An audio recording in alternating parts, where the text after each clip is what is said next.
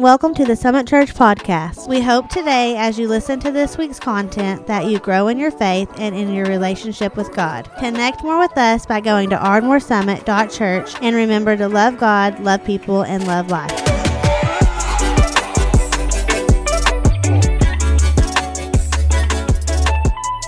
If you have your Bibles, why don't you open up with me to the book of 2 Corinthians, chapter number 3. If you go to that next slide, we're going to talk today, finishing up our series on Magnificent, on the Trinity. And this has been a good series. I hope that you've enjoyed it. I hope that it has meant a lot to you. And if you've missed a Sunday during this series, know that you can go back and listen to the podcast. Let's look at 2 Corinthians chapter 3, verse 17 through 18. I want to talk to you today about the Trinity and transformation. And so here's what the word of the Lord says in 2 Corinthians chapter number 3, verse 17 through 18. Now the Lord is the Spirit, and where the Spirit of the Lord is, there is freedom. And we all with unveiled face, beholding the glory of God, are being transformed into the same image from one degree of glory to another. I'd like to read that line again, second from the bottom. We are being transformed into the same image. You can go to that next slide if you would. Now it's interesting. 2 weeks ago I preached on the Lord, the Trinity, and creation. God is the source of all life. He is the giver of life, and we find true life, meaning, and purpose in Him and Him alone. Remember that the Trinity is the basis for relationship and community. And then last week we talked about the Trinity and salvation. What a great message, amen? There were some people that were really touched by that, and for the first time in their life had the assurance of salvation. What a joy it is to know that we can know that we know that we've been redeemed and set free, amen? But I'm thankful that it doesn't stop just at knowing that God is the giver of life and God's the one who redeems. I'm thankful that there's another aspect of understanding our life in Christ, and that is a transformed life. In other words, a changed life. It's one thing to know what we're saved from. We have no penalty, no condemnation anymore. But it's another thing to know what we're saved for. What are we saved for? And so we're talking today about the call to holiness. What does it mean to pursue a holy life? Here's a definition of holiness and transformation that I want you to just remember. If you want to write this down, you can. But here's a definition, a working definition of what this is. Holiness, a transformed life, is simply becoming in practice what you already are in position. Okay? That's what a transformed life is. Becoming in practice what you already are in position.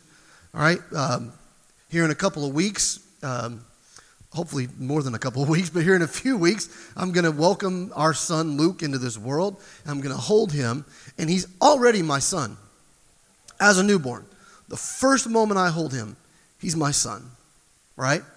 Because he's been born. He's been welcomed into the family. He's in the family. But I don't want him to stay a newborn forever. Those of you with newborns can say an amen to that. You want to see him grow, right? The same thing it is with our relationship with God. The moment we say yes to Him and He saves us, we have a new position. But sooner or later, we have to start taking on the family resemblance. And that's why God calls us to a transformed life. Becoming in practice what we are in position. Last week we talked about grace, and Paul says in Romans, a rhetorical question, since we're saved by grace, are we allowed to just go on sinning? He says, by no means. Now that you are saved, you realize you're called to the highest purpose possible, to walk according to the Spirit and not the flesh. By the way, did you pick up on something as we read the scripture? Verse 17, it says, now the Lord is the Spirit. Isn't that interesting? The Bible says every knee will bow and every tongue will confess that Jesus is Lord.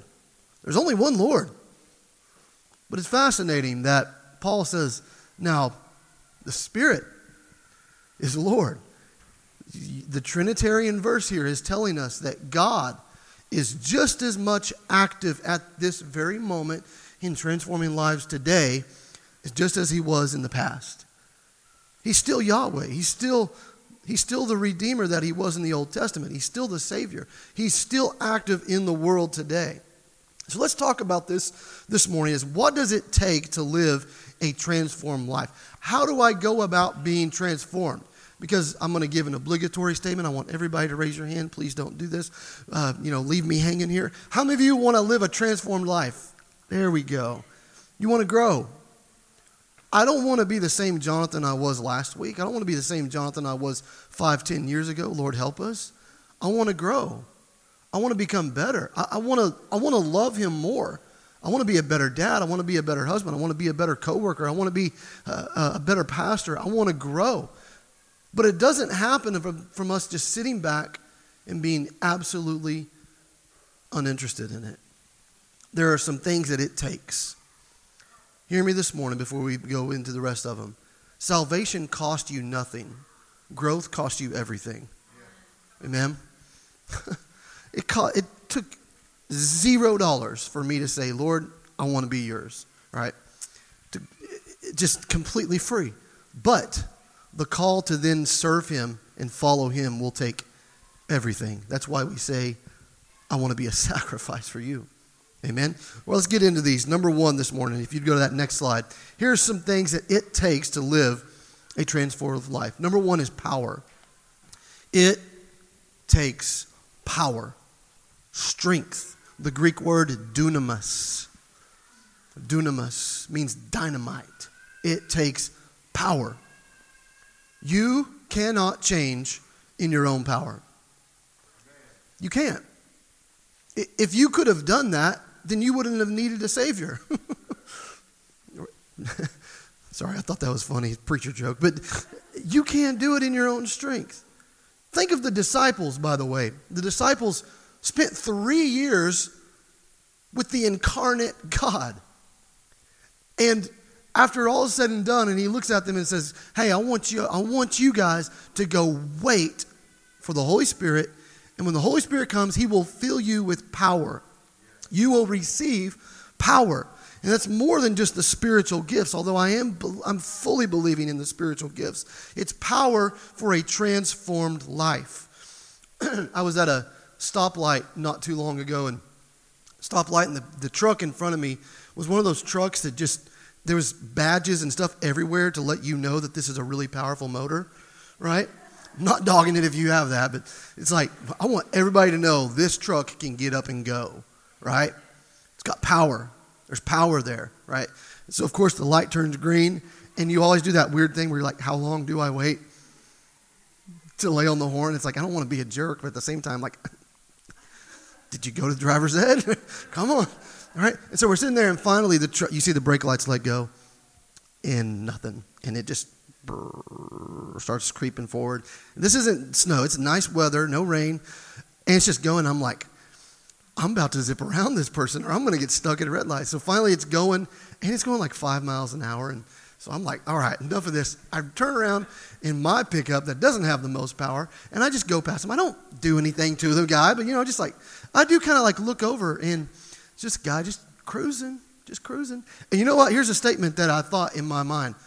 All that power, and he's not using it. Right? Do you know what you have with a new life in Christ? You've got unbelievable resources of power. Are we using it? A reliance upon the Holy Spirit daily and saying, God, I need your strength. I need your strength. You say, that kind of makes me sound like a little bit humbled and like weak. Yes, that's the point. Stop doing it in your own strength. You need power. Secondly, here's the second thing you need. You need passion. You need passion. Regardless of your personality, regardless of your age or your background, all of us are called to hunger and thirst with a high expectation to get fed up with sin to get fed up with who we once were and say, I'm going to change. Here's the reality. If you don't expect to change, guess what? You're not going to. It's hard. It's challenging.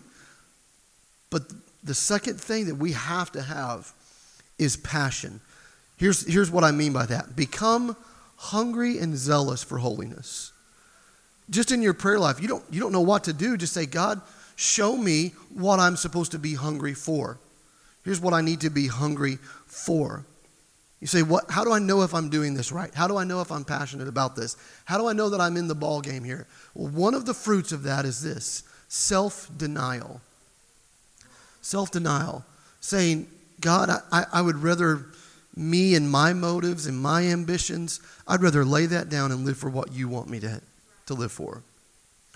And here's the interesting thing. Jesus said, you who would find your life must lose it. But he who loses his life will find it in me. Jesus is not opposed to us having an abundant life. In fact, he said, I came so that you can have life and life to the full. But it takes a passion for dying to the old and be made new in him. When was the last time that you got really, really passionate about life change in him? He said, God, I'm sick and tired of being sick and tired. I'm ready to be transformed and to grow. Number 3, persistence. It takes persistence. A transformed life is a daily choice. It's a daily choice of having a determined mindset that I am going to grow. Again, the scripture we read, it says, make every effort. We make every effort to grow. Determined. I'm not going to give up. I'm going to stick it out. Persistence. By the way, think about some people in your life that are flaky. They're flaky. They may be passionate for a moment, but they burn out. And think for a moment about those people who are consistent, faithful, persistent. They always show up. There's something to be said about in our relationship with God is that I keep moving forward. I keep going. Persistence is key with a transformed life. Some people say, well, I prayed for a week and nothing changed. It takes time. It takes time. You want proof of that? Look at the disciples. They walked with the man for 3 years and still struggled. But they stayed persistent. Got to be persistent. Number 4 is this, patience. Patience. I love the verse that we read in verse 18. It says, we are being transformed to the same image. But this is what it says. We're being transformed 1 degree to another. What, you want another translation of that? 1 step at a time, we're growing. Right? In our relationship with God, in our growth takes time, y'all. Growth takes time. We're talking about a church. We're talking about our relationship with God. We're talking about our relationships. It takes time. We don't like that, do we? Right? I want growth now. It's like the old prayer. God, give me patience and give it to me now. Something contained in that statement, right? We need to be patient. And here's what I mean by that. Patience is not inactivity. Patience does not equal laziness. Patience means seeing things in the long run. I know that there are Christians out there that believe that you get to a point where you stop growing and you stop sinning and everything, you're perfect. I don't believe that. I think the Bible's very clear about that. Friends, till the day I breathe my last breath, I am called to keep growing. I'm called to keep growing. And if I have that, I need to be patient. Growth takes time. Every once in a while, I cook something in the microwave because it's convenient. And it's not bad. It nourishes me. But I've noticed that the things that really, really make me happy, it's more like a barbecue. It's just slow and takes time. Right? Here's just a parenthetical statement that it's cheesy. It's okay. It's not in the Bible, but it's the principle is true. Our relationship with God is much more like a slow-cooked barbecue meal than zapping something in the microwave. There are moments that he radically changes us quickly, and I'm thankful for that. But most of our growth takes time. Number 5, you still with me? Here's number 5. What does it take? It takes practice. It takes practice. It takes practice. When I said yes to the Lord, I didn't start reading my Bible 3 hours a day. I didn't do all-night prayer nights at 6 years old. It takes practice. It takes slowly building habits of holiness and spiritual disciplines. Discipline, by definition, means repetition, doing the same thing over and over and over again. By the way, let me say something. These past 2 years, being in church, being part of a community, staying in your word, staying in prayer, you realize the sort of spiritual disciplines you've been building, you're not even aware of the muscles you've been working on. It's huge. It's huge. Your relationship with God, a transformed life, won't come from just a once-a-year revival moment. I'm thankful for those times, but it's just the regular showing up and just building those habits. Here's the hard part of this message as we're concluding our sermon on the Trinity and transformation. Here's the hard part. Old habits die hard. They do. That's why we call them habits. But here's the good news. If we're receiving power from Him, if we're passionate, if we're persistent, and if we're patient, if we build the right practices, growth will come. I guarantee it. I guarantee it. Build those practices into your life now. 5 minutes of prayer, 5 minutes of Bible study, compounded over 5 years is much better than once a year just deciding I'm going to read the Bible all night. Right? Right? Number 6, last one. Here's what it takes to live a transformed life. Partners. Partners. People. You cannot do it alone. Not only can you not do it in your own strength, you need a guide. You need the Holy Spirit, the Lord, to guide you. But here's the reality. We need each other. And it's right there in the scripture. It says, and we all, with unveiled face, we all are being transformed. He's not talking to an individual here. He's talking to a church, and he says, all of us are being transformed into the image of Christ, to the same image.